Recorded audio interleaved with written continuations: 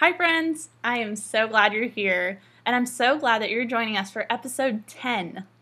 Yes, that's right, 10 episodes in, which might not seem like a big deal, but it's a huge deal to me, and I'm just so glad to have shared this journey with all of you. I'm also excited that this podcast is now being listened to in 7 different countries.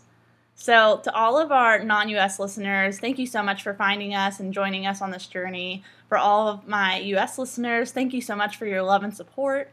I've just had so much fun doing these podcasts, and the guests have been incredible. These are all people I greatly admire, and just I'm so thankful that they were willing to jump on the microphone with me. On this episode, you're going to meet with Stacey McCracken. Stacey McCracken is the owner and operator of McCracken Co., which is a modern agricultural marketing company. And the coolest thing about her company, in my opinion, is the fact that all of her employees work remotely, and they've done so before the pandemic. So Stacey's going to talk to us today about how to be a boss virtually, and it's just going to be such a fun episode. So go grab a beer and join us for this episode of Life Over a Beer.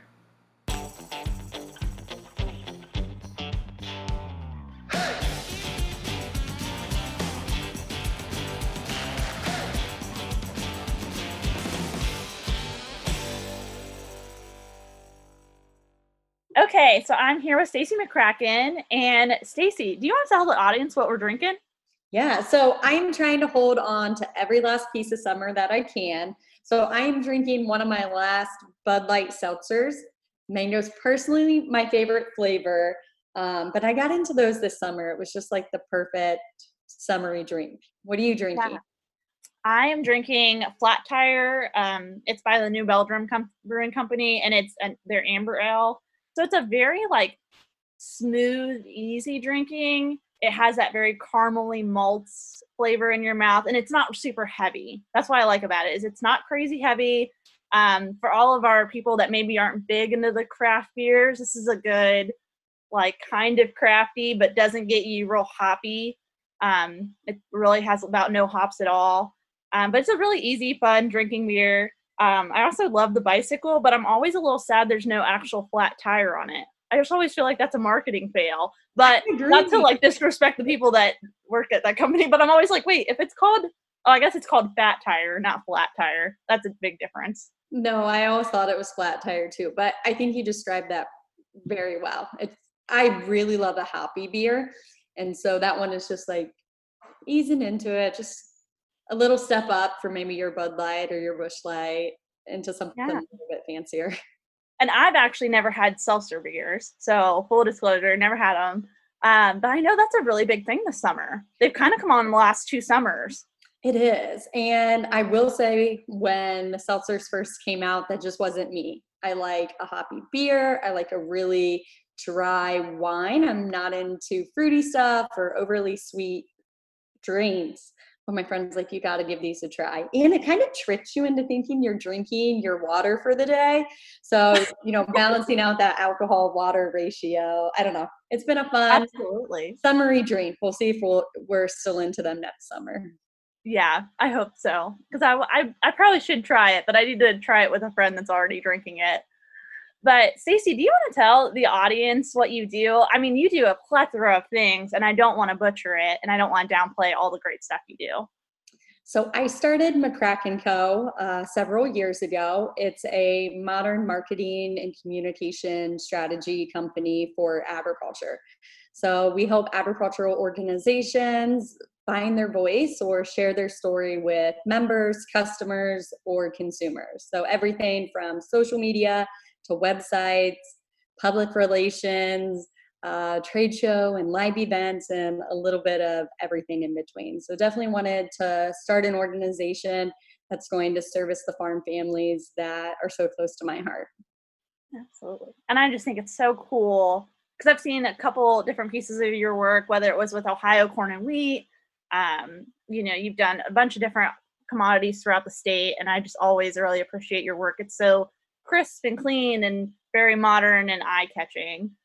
So the cool thing about what you do is you have a team that's fully remote before COVID ever hit. Yeah, we have always been remote. So when I started McCracken Co. a couple years ago. I wanted to create an organization that would support some of the best people in the industry. Agency life is traditionally a little challenging. You know, you're putting in a lot of hours, you're doing whatever you can to service your company and or your clients. So I wanted to start a business that really supported people's life goals, and you know, whether that's they wanted to be a present mom or they wanted to travel the world, I wanted to create an organization that would support that. And so everyone works from home, and we've always been like that. So in some ways, when COVID hit, it was kind of a bummer. Nothing changed for us. We were always remote. We didn't, but it was nice not to have that learning curve. So I have people stretching from Minneapolis to throughout the state of Ohio, up in Michigan, Indiana, South Dakota. The team is all over the place, and we are all working together on these common goals to serve our agricultural clients. Cool. And remind me, you have a team of 8? So I set up teams in a way that are going to best service the client. And so I right now round about 10 people helping me out. But back to that flexibility that we've set up, I have some people who are full-time with McCracken Co. And then I have some people who are more project-based or contract and help on a specific opportunity. Yeah, so we're about 10 people strong and stretched throughout a couple time zones. That's awesome. So one of the big news of this year is that a lot of people had to work from home for the very first time. And a lot of people have never done that before, and they didn't even know where to start. And depending on what state you were in, you might have gotten a lot of notice that you're potentially going to start working from home. So you need to start figuring out your plan. To some states, it was overnight. All of a sudden, you know, you're working in the office one day, the very next day, you're no longer going back to the office. So for a lot of people, it was a huge learning curve, and they didn't really know what to do, and their employers didn't necessarily know what to do because no one had ever done that. So I think a lot of people were really, you know, Googling how do you work from home, those kind of tips. So what kind of tips would you give somebody who was working from home the very first time? My biggest tip would be have open and honest conversations with your team and your supervisor. Working from home is definitely a different way of working. You don't have that commute, so it's easy to sit down and, you know, maybe get started a little earlier. You have the distractions of the dog that wants out, or the dog that's now surprised that you're here all day. So pets kind of distracting you. You also have the laundry or the dishes that are there, or you know, this year with COVID, we had family or we had other people home with us or our kids home with us. So I think it's just really important to upfront talk about your situation and talk about your environment. You know, I'm fortunate working from home. When we moved into this place, we set up, this was Stacy's office. We knew we wanted to have a designated place for her. But not everyone has that designated place. And so having that conversation with your employer about how you're going to set up and how you're going to operate just sets things up for success. I think open communication is so important, and it's hard to do that because you don't want it to appear like you're not working, or hey, I have this distraction, or hey, I really don't have that great of a workspace, so I'm working off the kitchen table, and you're going to hear, you know, people in the background, whatever it is. But I think when you're open and honest with people, everyone can have the right expectations. And I always tell the team, clarity is kindness. So we have to be clear with each other. It's the only way we can support each other. I like that. Clarity is kindness. I think from someone, I need to like be able to attribute that to whoever said it first. Yeah, but I do love that. And I think that was such a missing piece in a lot of people's lives when COVID started, because there was a ton of stress. Mm-hmm. You know, all of a sudden people's work lives, home lives, and everything got squished together. Mm-hmm. And I just don't think our brains were meant to be workers and moms and all these things at the same time. I was so lucky. My situation was very different than many folks. I don't have kids and I don't have a husband. So working from home, I thrived in the fact that I didn't have all these distractions like I usually do normally in the day from bouncing office to office or, commuting and meetings and all the phone ringing all the time and things like that. But for a lot of folks, that was not the case. They had a very strong rate of distractions and people that needed them maybe when they were on the phone or on Zoom calls. Yeah, I was very thankful we don't have school-aged kids because that's a whole nother dynamic. Those kids needed to sit down and get their schoolwork done, whether that was jumping in Zoom meetings or doing their own system of, some type of hybrid or virtual approach. It goes back to having that conversation with your employer. I had a couple of clients where I encouraged them, ultimately you need to be a parent first. So let's talk about when your kid needs to plug in, do they have a course or a class every day at such and such time that we need to plan for? Let's block that out and adjust accordingly. And I guess that would kind of lead me into my next tip. To work from home successfully, I highly recommend block scheduling. And so what that means is blocking out on your calendar when you're going to do different things. And then I will set my timer. I have like a kitchen timer that I physically use for that time block. And so if I'm going to block an hour to work on creating copy, I'll put everything on do not disturb, set that timer for an hour, and then I'm essentially trying to beat the clock, like trying to get my work done as fast as I can. So then when the timer went off, normally it meant that my husband, had to work, or it was lunchtime, or someone needed me in the house. And then I could run across the driveway. I'm fortunate enough to have, 15 steps of separation between the two. But I could run over and be present. And sometimes I would set another timer to know when I needed to run back into the office and join a call or just get back to work. So setting out that schedule and planning, when I'm going to do what would keep me accountable, keep me focused on getting my work done, but then also putting the buffers on the day when I'm going to start and when I'm going to stop. Yeah, that was probably the thing I struggled with the most is because during COVID, that was the most uninterrupted time.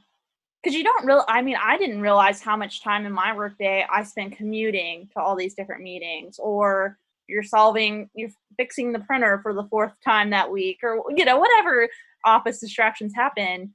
So I had this, really big time that I could work on big creative projects that needed my attention. And I was able to start early. But then I also found myself working very late into the evening. Yeah, when it first hit and Derek moved home and the kids were home, we put our heads down and we worked like crazy because, yeah, there was no buffer. There was nothing to do in the evening. There was no, hey, we need to stop and go pick the kids up from daycare. I think one of the big cons of working from home is there you can work tons of hours and have no separation between work and personal life if you don't intentionally put that barrier in there. I think a lot of people felt that over these last few months. Yeah, especially if I think it is easier because I have a home office too. But I ended up having to switch to my dining room table because my internet phone, for some reason, wouldn't pick up in my office. I guess I just don't work. I guess I work in there, but not enough that my office phone, when it rang to the internet phone, I just never had to pick it up in there, I guess. So that didn't work. So I ended up having to move to the kitchen table. But yeah, if you got all the family stuff going on, I think it is hard to separate. But I love what you said about setting a timer that this is the time that we're doing it. And I ended up having to do that too. I would set my alarm every day, 4 or 5 o'clock. That way I knew I needed to close the laptop, go do something else. Yeah. Um, Anyone can work all hours of the day, or if you're in the groove of it, you just get going because you don't have that person distracting you saying, hey, I'm leaving for the day, for that personal reminder, hey, I need to wrap up. Um, or you just have no one distracting you, which is awesome for being able to sit down to focus, but then it can backfire too. Absolutely. What do you think will change the most if like for example, Ohio was locked down and then we open back up. If we lock down again, what things do you think we'll know better this time around working from home than we did the last time? I'm really optimistic that if we would lock down again, we would all approach it in a more thoughtful means. Back to that piece that we could work so many hours of the day. I think we would be more thoughtful this time around to have a stronger start and stop, or to recognize, a couple hours of homeschooling equals the whole 8 hours they have in a normal school day, because you're walking to recess or you're taking those different breaks. I think when we started 2020, we went all in, and honestly, my husband and I saw it as an opportunity to get stuff done. We didn't look at it as a way to slow down. I was getting to the office about 5:30, working. He would come in and work late. We used it as this, oh my gosh, we're going to get a chance to catch up because Stacy's not on the road, and he doesn't have evening activities. However, it quickly backfired. And when we hit into that April and May, and we saw, this is what we're dealing with right now, and he's going to continue to be home, burning yourself out like that is not sustainable. So I really hope if we would go into another type of, stay at home order or something like that, we would all be a little more thoughtful about creating buffers between work and personal life, and recognizing we can sit down and be really focused and get a whole work day done in a few hours, because we're not burning time at the coffee pot, or we're not walking in between classrooms, because we can quickly be workaholics. Everyone can if you're not careful. And so I would like for us next time to just keep those buffers in there, and remember there's more to life than work and school. Yeah. And I think people are either in one or two camps. They love their work and they really get involved, or they're like living for the weekend. And I don't know. I definitely am more in the workaholic camp, just because I like seeing progress and I like accomplishing things and doing all of that.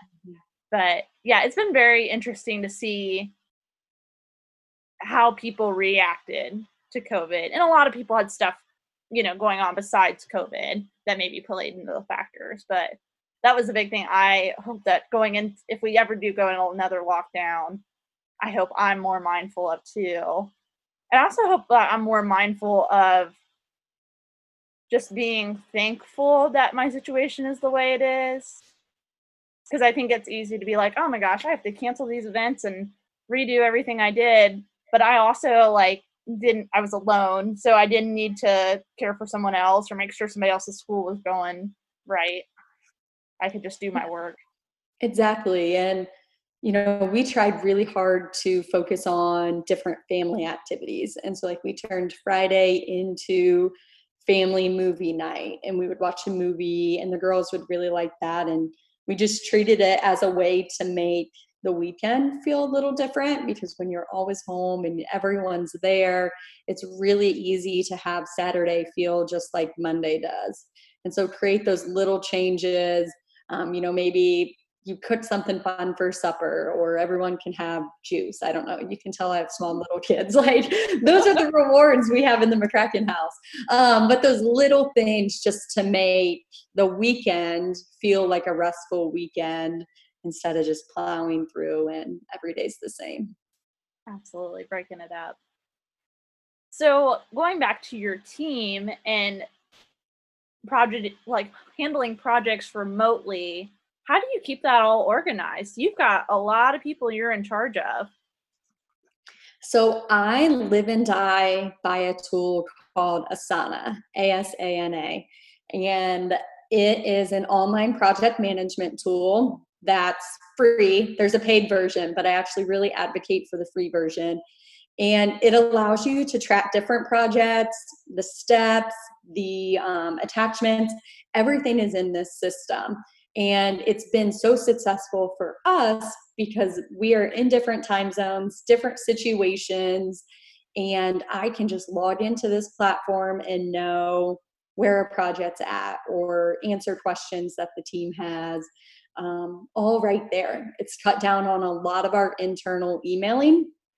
I always say, if you have to email me personally, like my different teammates, it needs to be something that's confidential, or you just have no idea where it should go in Asana and you don't want to put it in the wrong place so it doesn't get lost.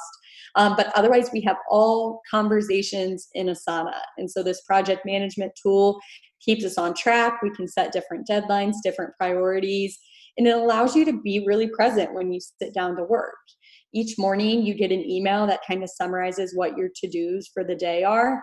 And so it was really nice in COVID. I could be distracted by, something that happened that night or something that Derek was trying to do in his classroom, but I could come in, pull up my Asana and say, okay, here are the 4 things I have to get done today. My team's already chimed in, all their conversations are right there. And it was just a really helpful tool to keep us organized. Awesome.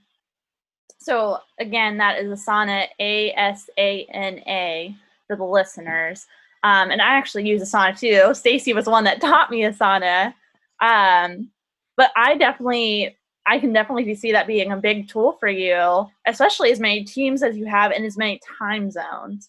I was very thankful. I only have one coworker that I work with every day. I've got multiple coworkers, but one I work with every day. And her and I, we did during COVID, we would have coffee catch-ups. So we would call each other twice a week, or we'd FaceTime, I guess, and we'd have our coffee there, and we would just do a quick, like, how are you doing? Like, checking in on your mental health, like, what are you struggling with? Is everything good? And then we would go into, okay, here's where I'm at on this. Here's what I found out about this. This is where I'm struggling. And we use Asana too. I just need to get better at it. It's hard. Like, you have to go all in on a project management tool. And so there's definitely other tools, Monday.com, Trello, Basecamp. I'm just a hardcore Asana person. So it is hard to kind of commit to the conversation on there. But what I think you did really well is to have, once a week or twice a week, touch in with your teammates and figure out where you're at. First off, how are they doing as a human? That's a huge part that's missing when you're remote. You can't see if someone's having a bad day, or it's a little bit harder to see if they're having a bad day, or it's a little bit harder to know if their demeanor's off or something like that. Those different cues that you would pick up if you were face-to-face in an office, it's harder to do remotely. So I think it's really cool that you made the conscious effort to say, hey, let's touch base, see how you're doing, your mental health, and then we'll go into how work projects are going. It's definitely, you need to be able to balance both, because if you're dealing with things personally, I can't focus at work. I can't focus if I know someone's sick or the house is a mess. And so being able to be honest with my team, I was up all night with Faye or something like that, just allows me to show up better. And so I think it's really neat that you had the forethought to do that with your teammate. Yeah. It was a really good tool for us. And I mean, we were both nervous. I had worked from home a little bit before, but it's a lot different when you're like, okay, like neither one of us needs to be at the office. How are we going to do what? And how are you going to make sure no balls get dropped? So that was a good way for us to, one, kind of catch in with each other, get some human interaction. She has a husband. So for me, it was just like, oh, a human. To catch it. But she even thought too, like it was good for her to see someone else besides her husband.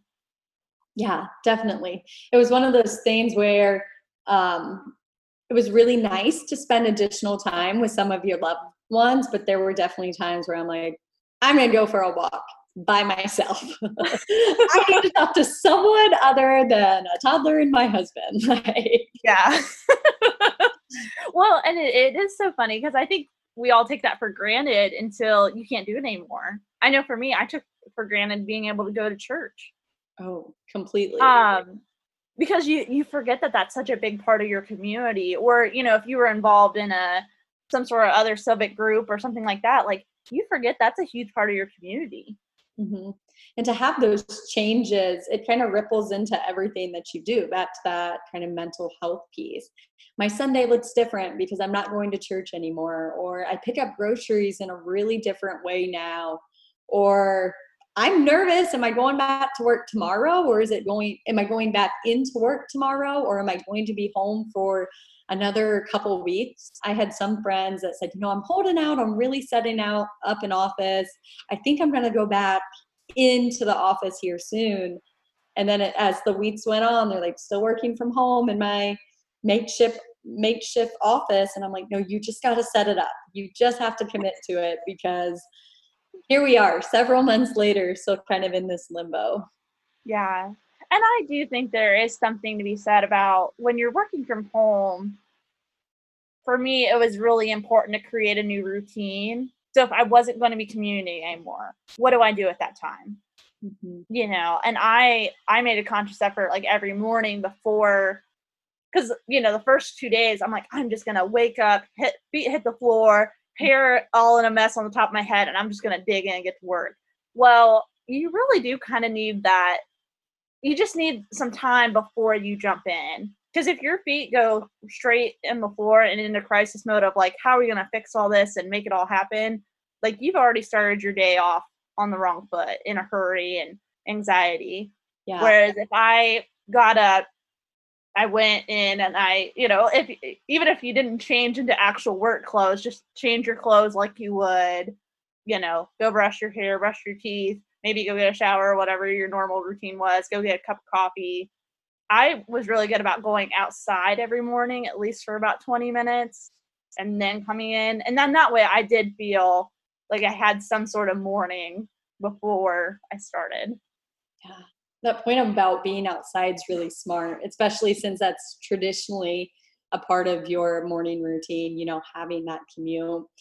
I'm a huge advocate for following some type of morning routine. And I'll be honest, since I traditionally worked from home and pre-COVID, I did not do a lot of video chats.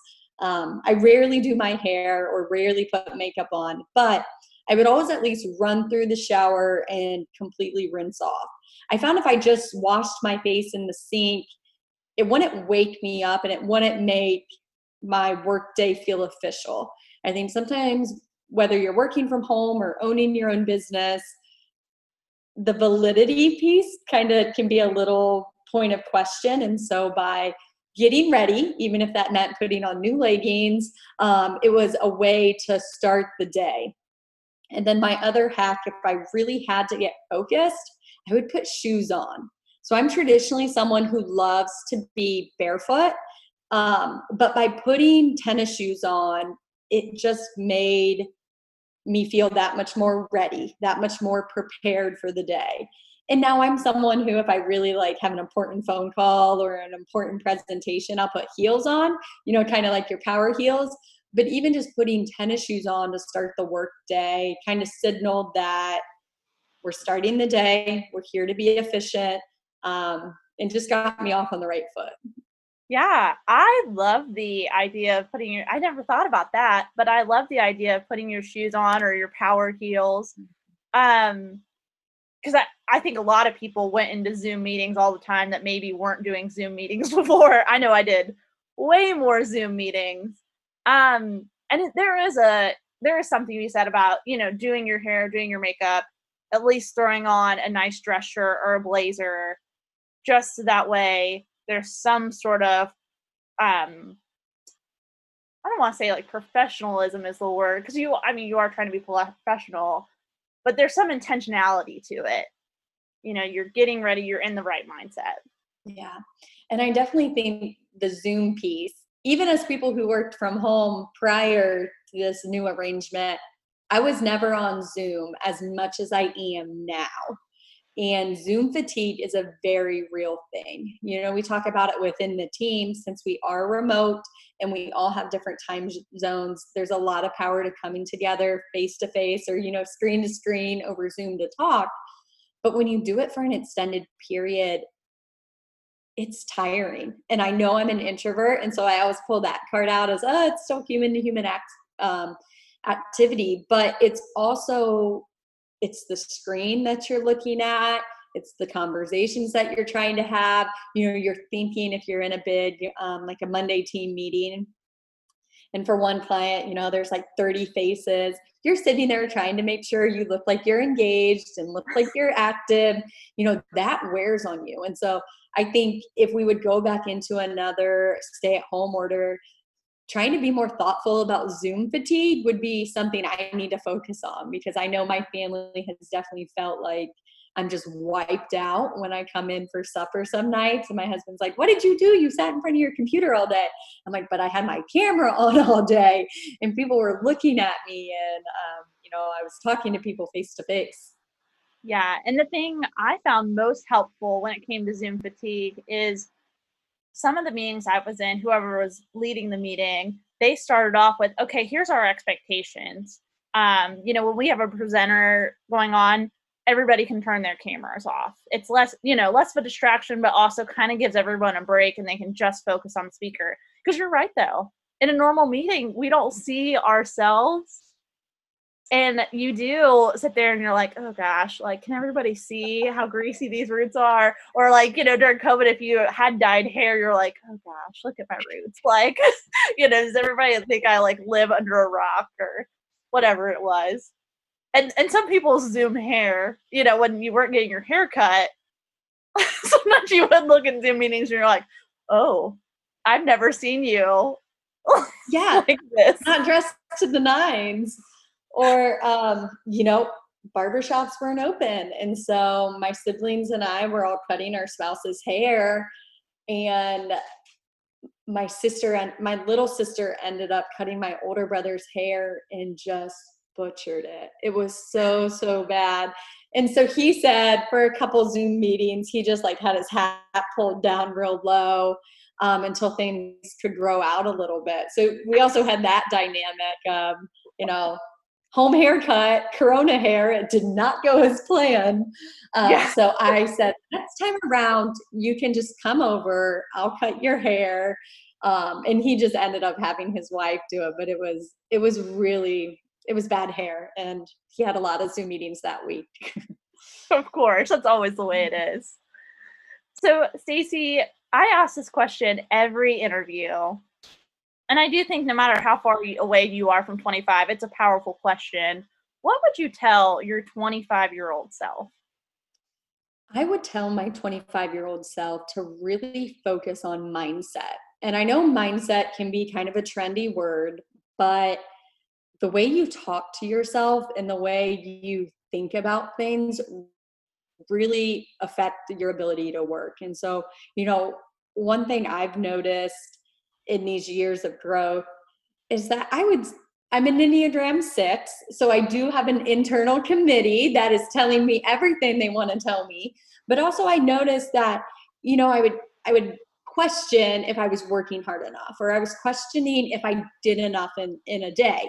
And on the surface level, that looks like, wow, you're really pushing yourself to make sure you're working hard and you're getting your stuff done and you're servicing your clients. But that can quickly become a negative mindset. And it can quickly come and become a narrative where you're saying you're not doing enough because you're not good at this job, or you're not doing enough because you're imposter syndrome and being a phony or something like that. And so that mindset and how you talk to yourself really does affect how you go through life and how you approach different situations. And so I would tell my 25-year-old self to talk to yourself more like you would talk to your best friend. And that doesn't mean you can't have a little bit of hard love or, challenge yourself to be better. But be careful about what you're taking in or how you're talking to yourself, because it's going to come out in the way you do your work or show up or approach a challenge. Yeah. And what I love about you is we share the same Enneagram number. So I also feel that way a lot of times. I think that's advice I need at 27 as well. So I have to ask you this question because I do like hearing people's Enneagram numbers. As 6, we are considered loyalists, but we're also considered like disaster preparedness. So do you feel like during COVID when everybody was like stocking up like crazy on toilet paper and panicking and worst case scenario, did you find that it was a little bit comforting or just amusing how the world was reacting? based on your Enneagram 6-ness? Yeah, that's a really good question. I would say I went in to handling COVID in a very systematic way. Like, we are going to make sure we have everything that we need, but I'm not overly worried because I traditionally have, a lot of toilet paper on stock, or the freezer was full of beef. And so I did kind of laugh a little bit about the people who are like, I don't have any supplies or anything to handle, whatever situation. I traditionally have a lot of Clorox wipes on hand because, again, I like to keep a full pantry. So, yeah, I guess I was a little bit amused, but I would say I did have to keep, the fear side of my personality in check, because there were a few moments where, like Derek would cough or something, and I would say, okay, let's discuss how we're going to handle this situation if you would get COVID. And he would just roll his eyes and say, seriously, Stacy? And I like to be prepared. So yes, we had a lot of conversations about if one of us got COVID, how we would handle it and what we would do with the kids and this, that, and the other thing. Sometimes I think my husband just tries to appease me and goes along with the conversations, but I'm proactive. And so when the rest of the world catches up and decides to have their family COVID plan, if someone would fall down with COVID, I'd love to share notes because I've thought through all the different situations. I feel the exact same way. So when everybody was like running and I can't find toilet paper, I'm like, who's not buying this? Like, I always buy, like, I have 2 bathrooms in my house. So I always buy both bathrooms a big packet a piece, because even though I live alone, I don't ever want to run out. Mm-hmm. I'm always keeping like what are my stapled items, and if I use one up, then I automatically put it on my Kroger click list, so that way you never run out. But it was, and then when people were like playing the worst case scenario, I was like, yeah, I know I've already that's thought of it. like I already thought of it. Like, I've already run through worst case scenario. I run through this all the time. You're all just catching up. Yes, yes, completely. Or like, my husband got to the point where he wouldn't even ask a question. He would just wait for me to tell him how we were going to handle the situation because I had already thought about it. Oh yeah. I love like protocols and plans, and this is what we're gonna do. On episode 2, I joked with Lyda that, I'm the person that's sitting there thinking like, okay, if I was in a shipwreck, what would my protocol be? Now, the likelihood of me like driving a ship that would get wrecked anytime soon, probably not. But I'm always thinking like, okay, what would my protocol be if X and X happened? And it's not always bad stuff. Sometimes it's like, okay, if I got a raise, what would be my plan with that money? Would I put this much back for savings or whatever, Mm-hmm. But I'm always thinking systematically, what do we need to do? And I just thought everyone was that way. Like, it was so, when I first found out about Enneagram, like most people, I really did not like the reading. I'm like, I'm not a fear monger. I'm not a doomsdayer. And my husband's great for shining a mirror back at me. And he's like, who always has to sit with their back against the wall when we go to a restaurant? Oh my gosh, me too.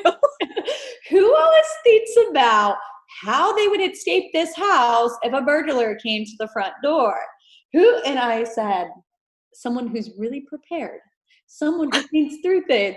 And he, like, now just, we've known each other for 10 plus years. So he just goes along with it and kind of jokes around. But I just thought everyone thought through that. Like, so my office is a second garage, and they lived here while they were building the house. So this upstairs has a little kitchenette. It has a full bathroom. So this was going to be where you moved in if you got COVID. And my husband was like, only you, Stacy, you would think through this. And I said, but you know what the worst part of this plan is? You would be living upstairs, and there's only one staircase to get up there.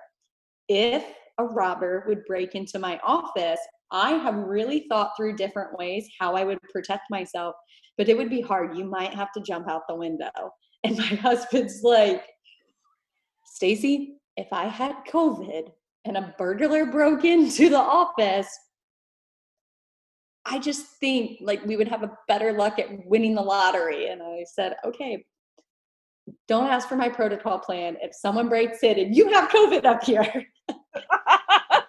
No, I'm always that way too. And I'm always like, okay, so if I got locked out of my house, what would I do? And, if I'm at my office and there's a fire, does everybody have a way out? Right. And I think the world needs sixes. I really do. But this wasn't meant to go on a tangent on Enneagrams. But what's Derek's number? I'm very curious to know. He's a 3. Oh. 3-wing 2. And so that is what makes it really funny about our personalities coming together. So he's an achiever, and we will sometimes, you're never supposed to use someone's Enneagram against them. And not to go on this Enneagram tangent, but I love talking to you about Enneagram. So I try not to use his 3 against him, but I obviously know what I can do to get him to get the girls dressed or something, or just something that I don't want to do. I will kind of manipulate him a little bit. He's always, making sure things look nice and achievable. And so that'll sometimes overcome when I'm sitting over here like, what are we going to do if a tree falls on the house? So it's fun. We really like the Enneagram, and it really opens up conversations just about what motivates you and how you handle different situations. And I think, most people don't know I'm a 6. And so I'm sharing it live on a podcast. This is exclusive news for you, Ashley. You heard it first, folks. Here first. But I think knowing what your spouse is and knowing what motivates them, or what your coworker, what their Enneagram number is, it is really helpful. Like, I have an 8 on my team, and I love that most of the time. But sometimes sometimes I have to walk up to that 8, and tell her to calm down. Tell her, like,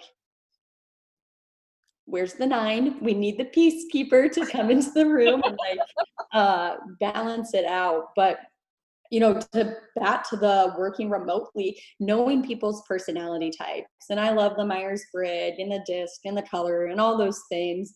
But they're only as powerful as your education on the different systems. So we have really dove into Enneagram at McCracken Co. and knowing each other's numbers and knowing what motivates them. Or they know when sometimes, like, we go on trade shows and I ask them specific questions about where are you staying, or how are you going to handle this situation. Sometimes they know it's just Stacey's Enneagram 6 coming out to make sure they're prepared. And it might not even be questions, that are negative or doomsdayer, but to make sure we show up and we have the clipboards and we have the pieces of paper and we have the bottles of water, just we are as prepared as we can, so then we can show up to serve our client. Yeah. And for me, like, being prepared is kindness too. Because I'm a big, like, and I always beat myself up if I don't see something before it happens. But yeah, for me, like, being prepared and knowing what I'm going to ask people to do and what's going to be expected of us is always, just in my mind, a way to be kind. But I like the Enneagram too I use it a lot. Like you said, you're not supposed to use it against people, but I find sometimes it helps me give grace to other people because I know they're not just being difficult to be difficult. Mm-hmm. This is probably what's driving them. Yeah. And I think it's funny that you had the same reaction I did when I found out I was a 6. When I found out I was a 6, you do the little test. Melinda Whitten actually told me to do the test. So Melinda told me to do the test, so I did it. And I'm like, oh, this is going to be so cool. And it comes up with a 6 loyalist. I'm like, oh, well, that's cool. And then you read the thing and you're like, I literally was like, this is bull crap. And I slammed my computer shut. Mm-hmm. And the reason is because I'm uncomfortable. And I felt very, very exposed. Mm-hmm. Because I don't like think of the person that's like the negative Nancy and the devil's advocate all the time and the person that's always doomsday. Because sometimes when I'm prepping for things, it's not because it's doomsday. It's just, okay, so if we rock this event out of the park, how are we going to share the great work? It's not always doomsday. Yeah. And back to that mindset piece, like, learning over these last several years to have the positive mindset about, what a healthy six looks like. You know, my husband will tell you when I'm not in a healthy position, and that is when I'm worried about a bad guy breaking down our front door or something obnoxious. But when I mean a healthy six, I'm thinking about, okay, are we doing everything we can to rock at this live event? Have we thought about the tables and the chairs and um, all the little details? I think, what I really admire about your work, Ashley, is you're able to look at the little details, but then also look at the big picture, and the ability to zoom in and out um, allows you to be more effective and allows you to think about an overall goal, but then don't forget to have, pens at the table or something little like that. Yeah.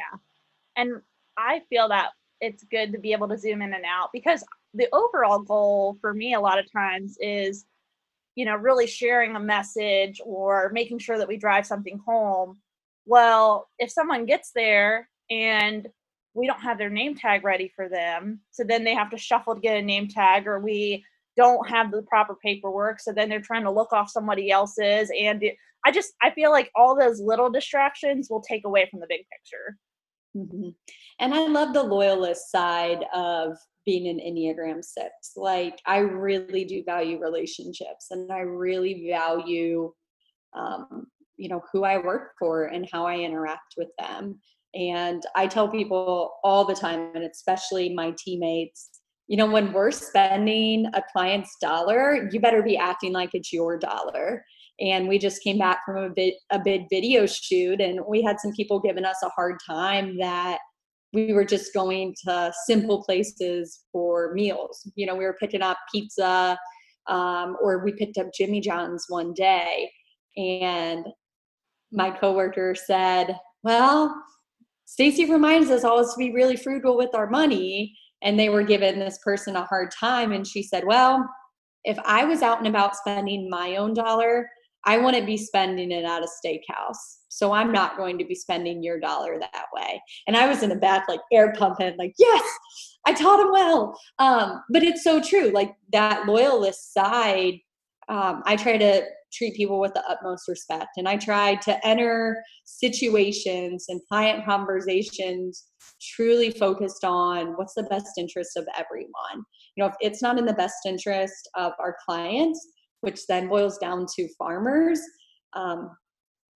then it's not in the best interest of McCracken Co. to execute that project. So yes, an Enneagram 6 can have some quirky sides to it with our need to prepare, but I think we made pretty good friends and colleagues. Yes. For me, I love what you said, because I'm very frugal with money too, whether it's mine or somebody else's. But I'm also very worried a lot of times about people's time. And I think the older I get, the more important I feel the value of time is, because really that's like the one thing in life you can't get back. Mm-hmm. So when I'm working with volunteers in my job, I know that time is money, and time is away from their families and their farms and their operations and jobs and things. So when I'm asking them to come out and do something important, like, I want to make sure every minute is worth it, which I then get called a time Nazi, because I'm very much like, okay, we're starting this meeting, we're ending this meeting at this time. Because if that's what I told people, I want to make sure I'm not holding them up. I completely agree. I love the loyalist side too. And we make really great friends, by the way. We do. Yeah. I feel like Enneagram 6s are like the best kind of friends, because you could go do something really stupid and I'm going to be like, yeah, that probably wasn't your best decision, but here's what you learned, and I still love you. Now go out there and be a good human. Yeah, exactly. Yeah. Like, if I lose someone's trust, it's really hard to overcome that. But as long as you, like, if I have someone directly lie to my face, that's hard to recover from. But otherwise, you can do anything else. Anything else is free game. And I'm like, that's pretty funny. Can't wait until we can laugh about it. I'm still here with you. Like, that's, I don't know. Yeah. Once we're friends, it's really hard to shake me. Right, like, you're stuck with me. So sorry, you're stuck with me. Yes. Well, this has been an awesome conversation, and I'm always so glad to see you. You're always such a fun human being to be around, and we connect so well because I think we think alike. And half the time, I swear you're reading my mind, knowing what I'm going to say. But Stacey, if people want to connect with you to talk about working from home, managing teams remotely, using Asana, or even what the heck are these Enneagram 6 girls talking about? How can they connect with you? Yes, I would love to hang out on Instagram at Stacey McCracken, or you can jump over to McCracken-co.com, which is the company website, and you can find my contact information there. Yes, please don't hesitate to reach out if you want to learn more about working from home or Asana. I actually have a deep love of helping people get on Asana. I'm that nerd that loves to plan a project and then ship it off into the world. So if I could help you work better as a team or navigate this remote setup, I'd be more than happy to help. Asana is my love language. Yeah. Well, thank you so much for being on the show. I truly appreciate it. And I hope that we get out of this COVID crisis sometime this year. But if we don't, I just know that you're going to do really great. And I hope that this isn't the only time we can ever have you on the show because you've been such a fun guest. Thank you so much for having me. So, friends, if you haven't already, like always, go subscribe to the podcast. That's how you can make sure that you get every podcast episode. Also, go and like the Instagram and the Facebook page. That way you can meet the guests every single week before they come on. And I always connect the show notes to those platforms as well. So until next time, folks, I hope that you stay safe, you stay healthy, and you enjoy life over a beer. Cheers.